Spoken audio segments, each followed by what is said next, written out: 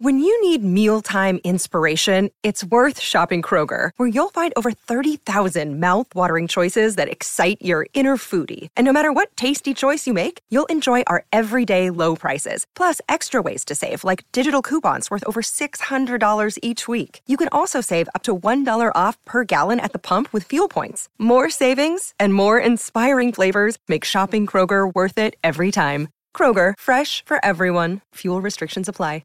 630 CHED Inside Sports with Reed Wilkins. Weekdays at 6 on 630 CHED. All right, good to have you tuning in tonight. Breaking down some of the Oilers draft decisions over the weekend. Free agency coming up on Wednesday. Coverage will start with Stauffer. We'll start Oilers Now an hour earlier at 11. Of course, the anticipation remains, the expectation remains that the Oilers will sign Zach Hyman to a 7-year deal. 780-496-0063 is how you can check in. Just want to get to a couple of texts here that came in just before the news. Al says, one thing I haven't heard anyone say about Duncan Keith coming here is the effect he could have on Darnell Nurse. Darnell will have a Norris Trophy winner to pick his brain. We could see Darnell progress to being a Norris candidate himself.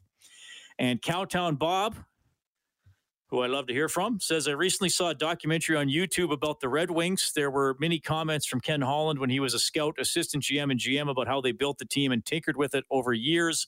And it brought me much confidence in Mr. Holland. He's very pragmatic, and we should all be patient as he builds the Oilers into a powerhouse. Well, Cowtown Bob, I will say this. You used a word that some Oilers fans don't like anymore. That's patient. Because they've been asked to be patient for a long time. But I mean, look, we'll see. I mean, Ken Holland's getting evaluated. I think his first couple of years as GM of the Oilers have been okay. I think this is probably the most pivotal summer, and then trade deadline once we get there in February or March. I mean, some of the smaller pieces he's brought in, Josh Archibald, have been good. Archibald, for example, other guys like Turris and Granlund and some players like that didn't work out as well. So we'll see how it goes. Hyman could be an important piece. Duncan Keith could be an important piece. He definitely made a bold move doing that. And we're going to get some new players probably here in the next week or so. We will go to the hotline presented by CertainTeed, professional grade building materials. He is joining the 630 CHED broadcast crew this year for Elks games. Former defensive tackle in the CFL, 2015 Grey Cup champion, with one of the greatest additions of the Double E ever, I think, because they won their final 10 games, including the West Final and the Grey Cup. Eddie Steele checks in tonight. Eddie, you're on with Reed. How are you doing, man? Reed, I'm doing excellent. Good to be back with you. It's second time in 2 weeks. I feel special. Well, you're going to be on a lot, buddy. When I said that, we meant it. You're part of the crew now, so that means you might get the odd week off maybe along the way. But we love having you on the show, and you always have some good insight, and you're a good storyteller as well. We're going to, before we dive into some of the things we're announcing today about the Elks all-time roster, I mentioned 2015. I hold that team in high regard, as obviously you do, because you have a nice ring as a result. But in a city that had a 5-in-a-row team and a team that went 14-1-1, like, does that team get, I don't know, maybe not the respect it deserves, but does it get placed highly enough in franchise history, do you think? You know what? I think there is room for it to actually be spoken about in a higher regard. Just solely for the fact that if you look at the statistical, especially defensive speaking, the stats that year that we put up on defense, they talk about that defense as arguably one of the best in CFL history. The amount of interceptions, the amount of touchdowns that we scored, the amount of touchdowns we allowed, the sacks. It was a pretty special defense. And then to get on the run that we got on, like you mentioned, to finish it off 10 straight, it was pretty awesome, man. It was really unique to be a part of that team. And that was such an interesting team, too, because you guys had a lot of dramatic victories. You had a lot of come-from-behind victories. And in that 10-game winning streak, your most lopsided win, oddly enough, was in the West Final against another 14-4 team, the Calgary Stampeders, which from my vantage point, and I've had seasons tickets since 1997, and I still go as a season ticket holder, even though I also cover the team to some extent. But that 2015 West Final is probably one of my greatest experiences ever as a fan, Eddie. Did you get the sense that it was just when you guys started to pull away, what a party it was and what joy it was for the fans? Honestly, Reed, when you're talking about it, I just got chills throughout my body because that was such a special night. And it was honestly just a perfect storm because we were getting on a good run to finish off the season. We were hot, playing good football. But what was really awesome is we had a bye week the last week of the season. And then we clinched first place, so we had another bye. So we essentially had 3 weeks off.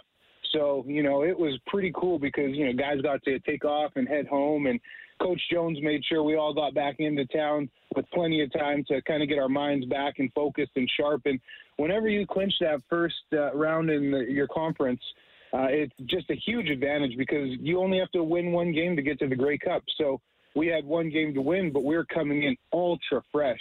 3 weeks off of pro football at the end of the season does miracles for the body. Yeah, that was such an awesome game, and I think some of you guys went into the crowd and celebrated with the fans at the end of the night as well, which was pretty cool.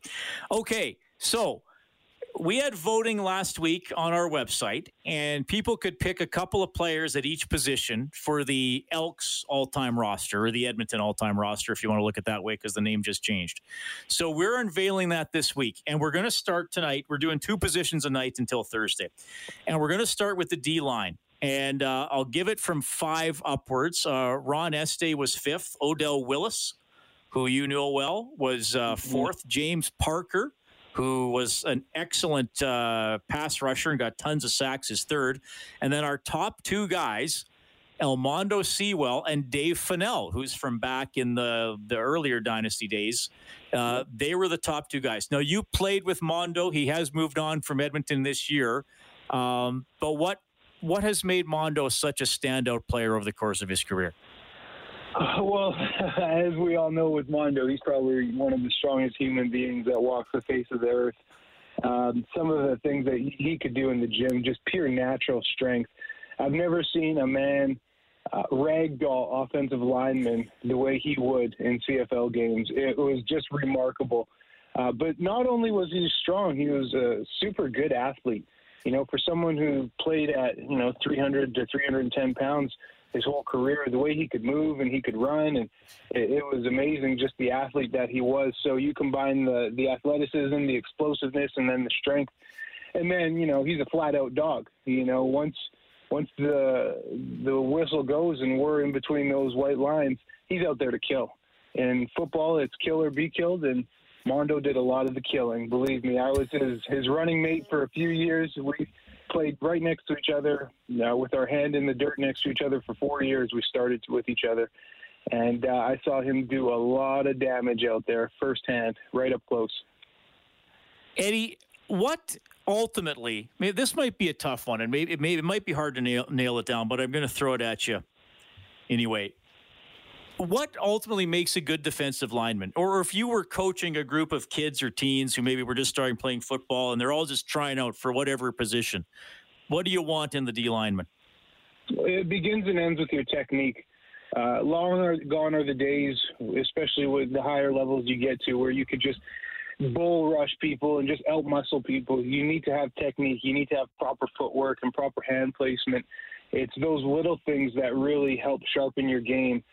Even as strong as Mondo is that I earlier referenced, his technique was awesome. And the footwork and limiting the false steps and limiting those little mental errors, that's huge. And the higher levels you get to, you have to limit those because the room for error just becomes so thin and the margins are so thin, you can't just go out there and muscle kids. When I was in high school, I remember you could just run kids over because you're bigger than everyone. Well, that's not the reality at the next level in the junior football and then college football and then pro football. So, yeah, technique begins and ends with it. The little things, though. The things that a lot of kids, a lot of people, they don't want to work on. But that's what you need to work on to perfect your craft. One of the positions in football that is often celebrated is the rush end. Like I mentioned, the James Quick Parkers, right? That can get the sacks off the edges. I mean, when the EEs won in 03 and 05, like one year they had Joe Montfort on the team, right? And I think they had Alfred Payton another year that could just blow by a guy or out-muscle a guy and get to the quarterback. Now, I know sacks can also come from the interior. But when the D-line as a group, like if they know one guy, it's like, okay, that's our sack guy. Are you doing things to the O-line to try to set things up for that guy to get a sack when you need it on 2nd and 3? You know what I mean? Like, are you saying, okay, we're gonna get everybody over us here because we want to make sure old Billy Sacker is one on? Like, can you manipulate guys that way to try and set up a teammate for a play when you're on the D line? Yeah, for sure. There's so many different twists and stunts and games you can run. Obviously, depending on the down and distance you're in, but any good pass rusher, all they want to do is get a one-on-one. Because a good pass rusher, you should win your one-on-ones. So if you can set up the front to either slant or have a game to let your defensive end like an Odell get their one-on-one, well, chances are they're going to win that. So it's all about setting up the offensive lineman to take advantage and capitalize on your one-on-ones. Sometimes the O-line, they'll max protect, which means they'll bring in a running back and they'll waggle a receiver down, and you essentially have 7 or 8 guys creating a wall for the quarterback. Yeah, it's tough to get anything off of that because, when you're rushing 4 and there's 7 or 8 blocking, pretty much double teams across the board. But when it's 5 down linemen against your 4 defensive linemen and maybe a running back staying in to pass block, 1 or 2 guys is getting a one-on-one, and you have to take advantage and capitalize on your one-on-one opportunities. Odell Willis, who we mentioned, incredible personality, always fun when he's been on this show with me.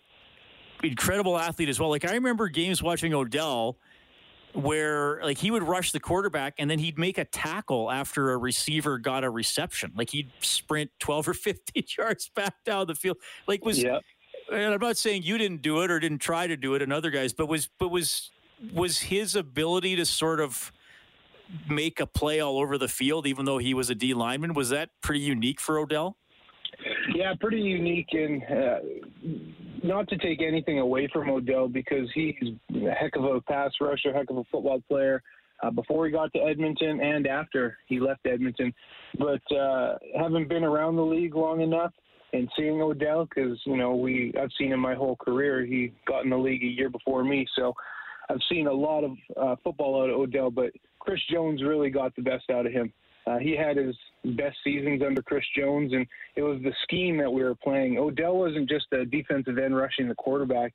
He would drop so many times, and he was a linebacker pretty much, a quarter of the game, getting interceptions and then getting in position to get big hits and create fumbles. And sometimes he'd be able to rush the quarterback from linebacker depth, so he's getting a full speed head start at the offensive lineman, and good luck stopping him.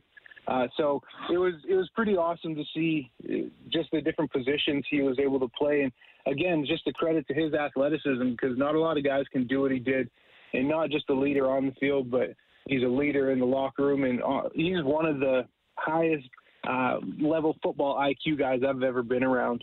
He really is a student of the game. He's a student of watching film and, critiquing guys on different moves and how to get better. And, yeah, he was just an all-around great player. All right, Eddie, since we're talking D-line, I'll close with this one. From when you played, how many more times per game should have the guy blocking you been called for holding? Did you happen to catch on Twitter what Peter Diakowski put out? No, what did he say? Just the other day, he put out something about how it was the game when he was in Hamilton and Mazzoli. We were up like 36-3 at halftime here in 2016, and Hamilton came back and won. And he was just putting up a post on Twitter talking about that game and how he probably was holding the most out of his life that game but never got called for it. And he was just making a funny joke. And then someone responded back with 4 photos, 2 of Mondo, 2 of me, with Peter's arm just wrapped around our neck. It was pretty funny. Clear as day holds. That's awesome. It happens on every play. Holding happens on every play. That's just the reality of it. Lots of O-linemen, I mean, they get taught to hold, and, that's what you got to do. It's a hard job, and I know about it because I've done it.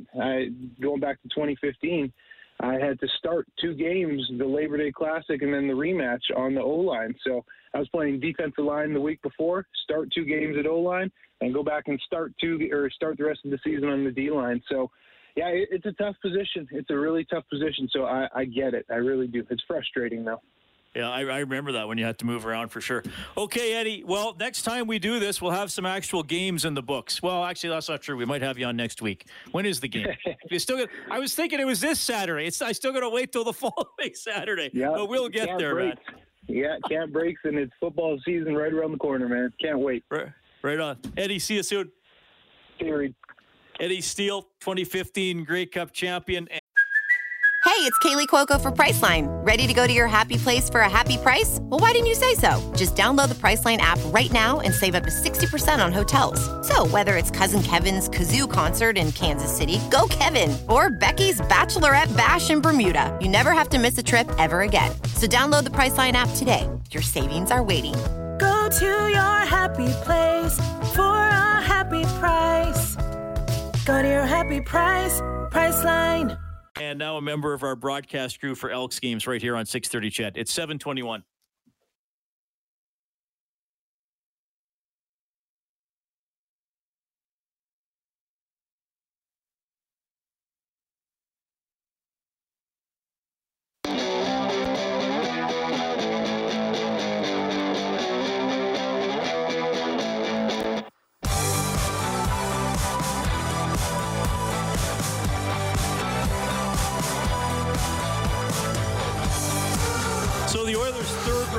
This was the 90th overall pick they got in the trade with Minnesota. Minnesota went up from 22 to 20. The Oilers got 22 and 90. They took Luka Munzenberg, a defenseman, 6'2", about 190 pounds, from Germany. He spoke after being drafted from the University of Vermont, where he's ready to begin his freshman season in the fall. And Munzenberger, as a member of the German World Junior team, was in that tournament bubble in Edmonton over Christmas and New Year's.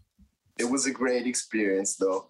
I liked it a lot. We got there, and the problem with our team was that we had a couple of COVID cases. So we had 8 players of us getting tested positive.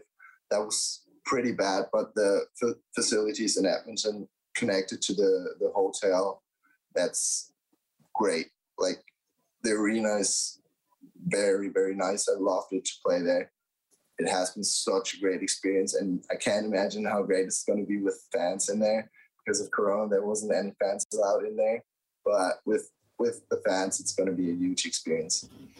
Luka Munzenberger, he had a lot of energy. He was absolutely thrilled to have been picked by the Oilers, and he was excited that he'd received a text from Leon Draisaitl a few minutes before he did that Zoom availability. And, of course, he identified Leon as the number 1 German athlete in the world right now. So it was Bourgault in the first round, Munzenberger in the third, Jake Chason. We had a little interview with him earlier in the fourth round. Sixth round, they got Matvei Petrov and Shane Lachance. That is Scott Lachance's son, the former NHLer. He was in the sixth round as well. And out of Moose Jaw in the WHL, Max Wanner, 212th overall. You can get more on all these guys by going to the website, 630ched.com. A little more Oilers draft chat, free agency chat, and also Morley Scott.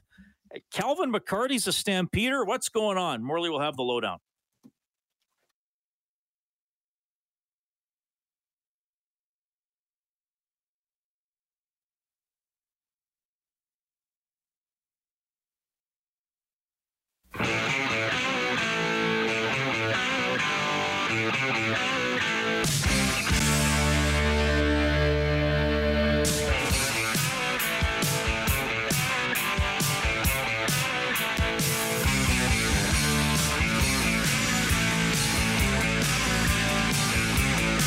Thanks a lot for tuning in tonight. Marcel says, why is Alex Stalock being treated like chopped liver? Also, the biggest negative about Koskinen is that his salary is too high for basically a backup goalie. So what's wrong with offering him considerably less money in the next contract? I wouldn't say. I don't think Alex Stalock is being treated like chopped liver. I think Alex Stalock is being treated like a goaltender who has not played a game in a year, because he did not play a game in the regular season last year. He last played in the playoff bubble here in Edmonton, so that would have been last August.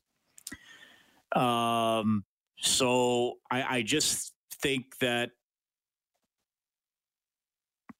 he didn't get claimed, so he's still on the roster, and I would think he's going to get a chance to be at camp and see what he can do. I just don't think that, for me anyway, you can look at him and say, okay, that's sort of the window he's going to perform. Yes, Koskinen is overpaid. That's not Koskinen's fault. But I would think that I would think if the Oilers could find a way out of that contract this year. I'll counter you this, Marcel. What if somehow you could trade Koskinen for Kemper? There'd probably have to be other things involved. But, you'd have to look at that, wouldn't you? They both have a year left. Certainly Kemper's a better goalie. But, yeah, I don't think Stalock's being treated like chopped liver. I just think because he hasn't played in a while, they can't really bank on any sort of performance. That's what I think anyway. 780-496-0063 is the number to text, and also call the hotline presented by CertainTeed Professional Grade Building Materials. We've had the voting completed for the Elks franchise All-Stars. We were talking a little bit about the D-line with Eddie Steele, the top two vote getters, Dave Fennell and Armando Sewell. And special teams, the number 2 vote getter was Dave Cutler, the great kicker from the 5-in-a-row teams. The winner, no surprise, he says that he's honored the fans still remember him. It's touched me a lot. It really means a lot, because that's when you say a football team, your family, and when you've been around as long as I have, the fans become your family, and one of the reasons too, because I work at Commonwealth and I work at Kinsman, so I see people all the time there. So anything going on, if anything go bad with the Elks this year, you can believe I'm gonna be paid for it. But it do mean it mean a lot to get that support from the fans, it really do. Of course, it is the guy who's known by just one name, and it's not even his real name, Gizmo, Henry Williams. And he explains why he was able to have so much success running kicks back. I had God-given talent. I had natural speed. I was built, I had a pretty stocky little body. But I think the most important thing was that made me success, and what we had guys that stayed with us for a long time. The Jed Robinson, the Mike McLean, the Larry Ruck, Donnie Wilson. These are the guys that Trent Brown. These are the guys that Rio Wells. These are the guys that block for me. We established something, I think, my first year, and when I first came to Edmonton. The Giz. There's nobody like him. There is nobody like him. As we welcome Morley Scott to the show, our Elks play-by-play voice. Fun doing this. We did it with the Oilers a couple of years ago, picking the all-time team. And look, for both franchises, there are some obvious ones. And the most obvious one for the Elks, for the Double E, is the Giz. The way I understand it, Morley, was people could vote in. They could pick 2 players, right? 4. Pick 4 players. Pick 4 players. So Giz was pretty much unanimous if you look at the percentages. He got more votes than anyone in this entire event, and his margin of victory was bigger than anyone else's. So that tells you. Rod Connett put it best. He said, I feel sorry for everybody else in the special teams category, because they're just placeholders. They're just there to fill out the roster, because Giz is winning it, and he's absolutely right. And no offense to the guys who finished second, third, and fourth in that category: Dave Cutler, Larry Highbaugh, and Hank Olesic. But I think we knew Gizmo was going to win, right? I don't think, since we hatched this idea months ago, we all knew Gizmo was going to win on special teams. Yeah, and we had the D line earlier, and I mentioned the top 5 there: Fennell, Sewell, Parker, Willis, and Este. And then, I mean, some great players like Blue, Legrone, Boone, Stu Hill. I remember he was awesome. Melvin Hunter, Benny Goods, all on the list. So some of them, I could have looked at that D line and thought, man, I wonder who people are going to pick. But, Williams, like you said, Williams, Cutler, Highbach, kick returner, Olisic, Sean Fleming, Sean White up there as well. And the beautiful thing about Giz, and you and I are lucky, we still get to talk to him. And like you said, he lives here. You'll see him at a rec center. He's a personal trainer. Like he has it all. Like he had the ability, but he's got the personality. I mean, sometimes his post-game interviews were more entertaining. Oh, absolutely. Absolutely. Yeah. He's the enthusiasm and the excitement and the love he has for the game and the people around him is incredible. I still remember, Reed, a couple of years ago, we're at the field house and the football team's practicing in the field house, and Blake Dermott's there, and we're talking, and all of a sudden you hear this in the background, you hear this, and Blake goes, "Oh, Giz is here," and because he heard him, right? He turned around, and those two who played together for several years, the laughter they shared for the next 15 minutes, they just kind of stepped 15 feet away from everybody, and the giggling and the laughter was just incredible. Giz just brings that out in everybody. He's just a guy you're happy to be around whenever you have a chance to be there. He's just got that just wonderful personality. Yeah, awesome. And thanks to everybody who voted. And, of course, somebody's going to get a pair of Elks season tickets out of this as well. Tomorrow, we're going to do linebackers and defensive backs. And the linebacker position, there are some, there could be a CFL Hall of Famer that's not in the top four. There could be two. There could be two or three, actually, when you think about it. Yeah, it's incredible. Like we got together. I know you chipped in a little bit, and Dave and Kevin Carius. We kind of got our heads together and put this list together. And originally we'd get like 4 or 5 for each category, and then someone would say, "What about this guy?" And we go, "Oh, how can we leave that guy off the list? He's so great." And it's just incredible the amount of talent that we've seen at different positions. But the middle linebacker spot, especially linebackers in general, but the middle linebacker spot especially, just an embarrassment of riches for the green and gold over the years. And it's hard to decide. It's very difficult to decide who is the best among those. All right, so we'll have this throughout the week. Well, Monday to Thursday. It's a lot of fun to talk about, and we're slowly getting towards the first game of the year. I want to talk to you about yesterday's scrimmage because I understand there are some storylines there. And I saw our colleague Dave Campbell write this yesterday, and it was one of those double take moments when you're looking at Twitter. Calvin McCarty is a Calgary Stampeder. How? Why? What's going on? I first saw it. It was tweeted out by John Lefebvre, who is the media relations director for the Calgary Stampeders. I immediately tweeted him and said, "You've been hacked," because that can't be true. That can't be true. And he assured me he wasn't. But, I guess Calvin's retirement got to him quickly. He didn't want to sit around in a rocking chair. He didn't want to watch football this year and decided he wanted to get back into it. And, of course, the Elks roster's set. They've got a really good young and upcoming fullback in Tanner Green, who they're really high on and has been the guy for the last couple of years. It's funny, Reed, over the years, I've been doing Elks games for 11 years now, and every year somebody comes to training camp and someone says, "Oh, that's the guy that might take Calvin's job." And at the end of training camp, that guy gets cut and Calvin gets to keep his job. Tanner Green was the latest guy the last couple of years, and then going into 2020, the Elks and Calvin did not come to a contract agreement, so Calvin was going to wait it out and hopefully get an offer, and then the season got canceled, and then after a year off, he decided he was going to retire and made that announcement back in March, and then this came out of the blue yesterday. The Stampeders have some injury issues at the fullback spot, and I think they reached out to him out of a need to find someone. Charlie Power, their fullback, I believe, ruptured his Achilles this weekend, and I think that is where the conversations began with Calvin McCarty going to Calgary. It's the perfect fit for Calgary, really, because he's experienced, he's close, and he can step in right away in week 3 of training camp, and you won't have to teach him a lot because he's a wily old vet. It's a perfect fit for Calgary. It's a good fit for Calvin if he wants to keep playing because he's going to get the opportunity to play. For football fans in Edmonton, it's not such a great fit, I don't think, but that's part of the game, right? We've seen some great players come from Calgary and have success in Edmonton, and now we're seeing it the other direction. It kind of reminds me of a couple of years ago when J.C. Sherritt retired and then was announced as the linebackers coach for the Stampeders, and everyone went, "What?" Same situation. Is he still there, or has he moved on from already, Sherritt? Well, he had retired. He had announced his retirement, and but is he still the coach there? No, he's gone. He's working at he's working at a school in the States now. I think he's defensive coordinator. I heard he'd left at a school. Yeah, he just did the 1 year in Calgary, and that was it. Then he moved on. But it kind of had that kind of familiar feel to it when one of the the dyed in the wool.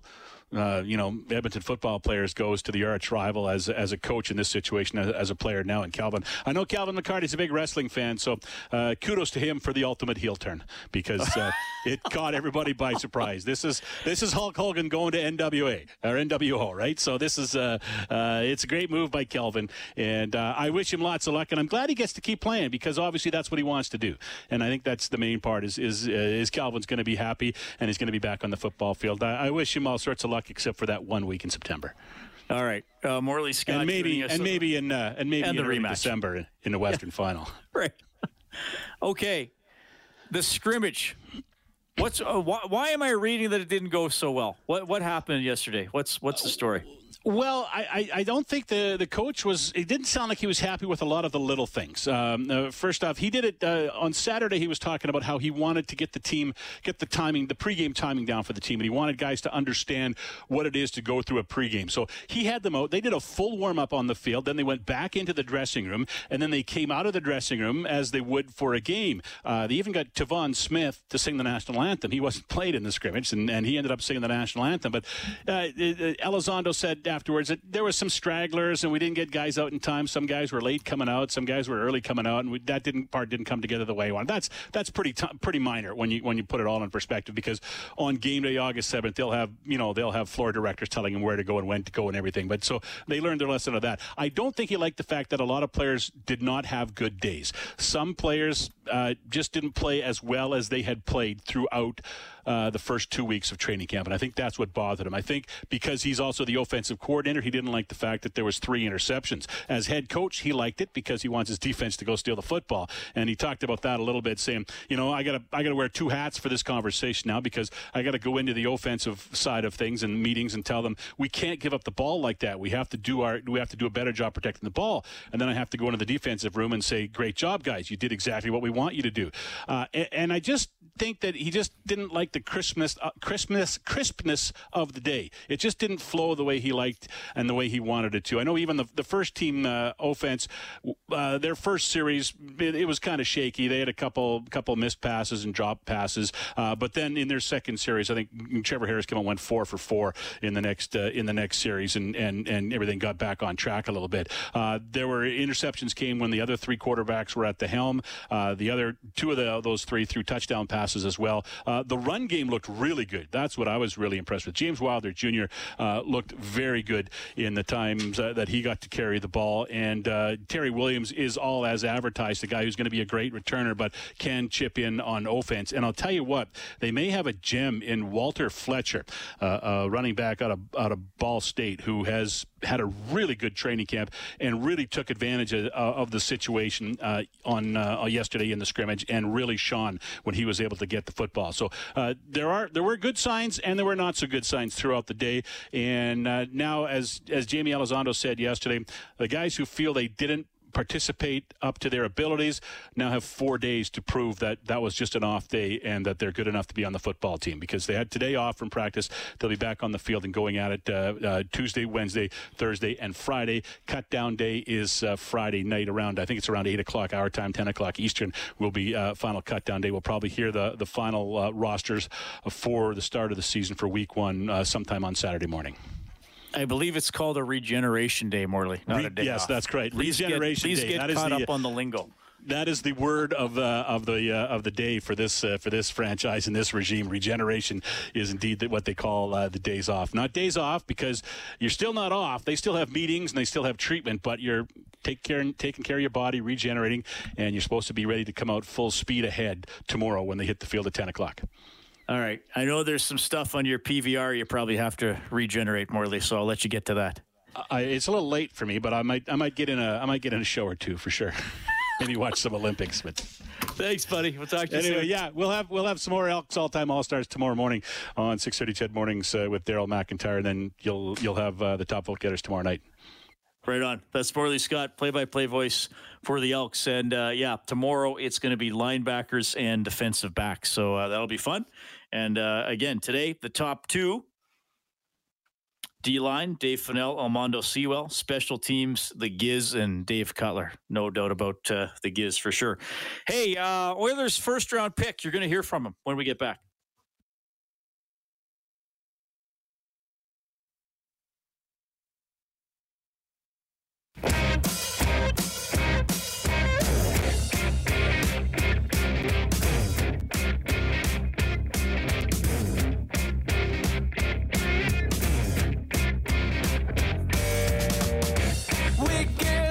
Xavier Bargaud drafted 22nd overall by the Oilers Friday night. I spoke to him shortly after that happened. Well, Xavier, welcome to the Edmonton Oilers. How are you feeling? How did it feel when you heard your name called? Just crazy. For real, I can describe this moment like with my family, all my friends. I'm so thankful with those person, my coach, my agent. So, I'm just shook right now. I'm so happy. Well, tell me about all the people you were with and what it was like having that energy around you. I think we are 50 to 60% here. It's just crazy. All the people, I can't describe it for real. I'm just so happy. Everyone's so happy for me. So it's very nice to see them. Right on. Tell me a little bit about your playing ability. What do you think some of your biggest strengths are? I think my creativity with the puck. A very good player offensively. Very good shot. Very good playmaker. Can score goals, but a player who's very serious and everything, like on the ice, off ice. Like to put the effort. And on the other side of that, what are some things you would like to work on? Maybe if we were to talk a year from now, what would you like to say? Hey, I'm better at this now than I was last year. Just to be more complete as a player defensively, but also to get gain some weight, get stronger again, and defensively get better, and also just to be more consistency sometimes. But that's a thing I'm working right now. Tell me about making it through this past season. The WHL didn't play a lot of games. The OHL didn't play at all. I think in Quebec you guys had some starting and stopping. What was it like as an athlete going through that? Mentally, it was hard. We only played 20 games. I played 20 games, but I think to play and stop sometimes. This season was shut down. Sometimes it was hard mentally, but I think I fought through this. I had some goal in my mind. So I think I did pretty well with the COVID situation and all this. And I'm happy with my season and with everything about this season. Who are some NHL players that you look up to or you try to model yourself after? I'm a guy who like TJ Oshie from Washington Capitals. I think he's a player like me a little bit. He can score goals, very agile on his skate, and he's very good to score goals around the net. And he's a really good playmaker too. Were you expecting to go sort of in this range in the draft? Did you have any expectations going in about where you'd be picked or by who? Yeah, I think that was a little bit of my range. I also have a really good interview with the Oilers, great staff, and I think they really like me in the interview. So I kind of have a little feeling with this team. Do you follow the Oilers a lot during the season, or do you have other teams that you pay a lot of attention to? I really like to watch the Oilers, a team that is very Okay, a little bit there from Xavier Bargaud, the draft pick for the Oilers, 22nd overall. And, he was very excited, as you might imagine. Got a trade tonight. Looks like the Winnipeg Jets are getting defenseman Brendan Dillon from the Washington Capitals, and the Jets giving up a second and third round, or pardon me, 2 second-rounders, I should say. A second-rounder in 2022 and a second-rounder in 2023. Dillon, 3 more years left on his deal, average annual value of $3.9 million. All right, you heard from Morley Scott and Eddie Steele tonight. Thanks to everybody who called in and texted. We'll talk more free agency, NHL storylines, more Elks all-time All-Stars tomorrow. Thanks to Dave Campbell. He's the producer of the show. Kellen Kennedy, your studio operator. My name's Reed. Have a great night. 6:30 CHED Inside Sports with Reed Wilkins. Weekdays at 6 on 6:30 CHED.